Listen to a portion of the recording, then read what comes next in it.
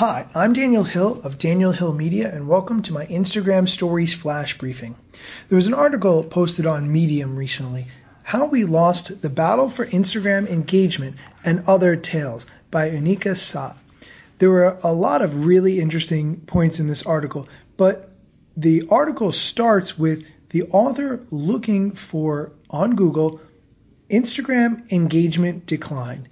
And she pointed out how all of the results are bloggers giving each other tips on how to improve their engagement using Instagram, like never having a bad hair day, posting all the time, staying positive, replying to every comment your followers leave, stop worrying that only 1 in 10 of your followers see what you're posting because the new algorithm is all about meaning.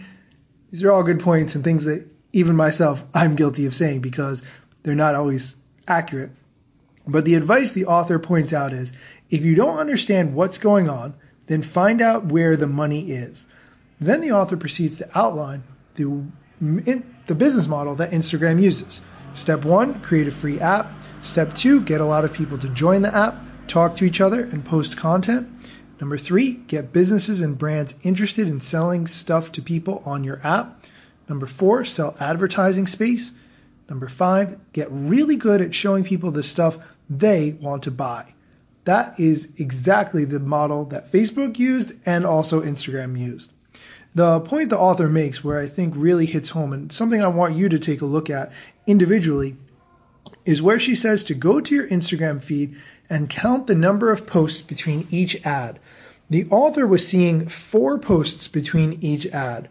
Myself, I see between 5 and 3 posts in between each ad. Depends on a couple of different factors, it seems like. But this is highly indicative of what Instagram is doing, which is forcing you to pay to eventually reach your own followers. Now, the time spent on Instagram is increasing. The statistics I had seen pointed to about 30 to 32 minutes per day. But the author actually cited an article, which I hadn't seen before, from June 2018, showing that users spent on average 53 minutes per day on Instagram using the Android platform.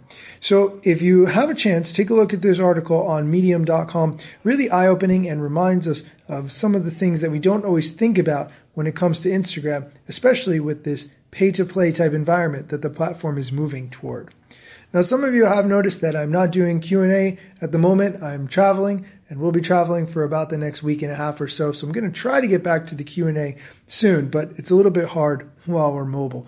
But if you have any questions you would like answered or specific topics you want me to cover, please send me a direct message at Daniel Hill Media. I would really appreciate it. Thanks for listening.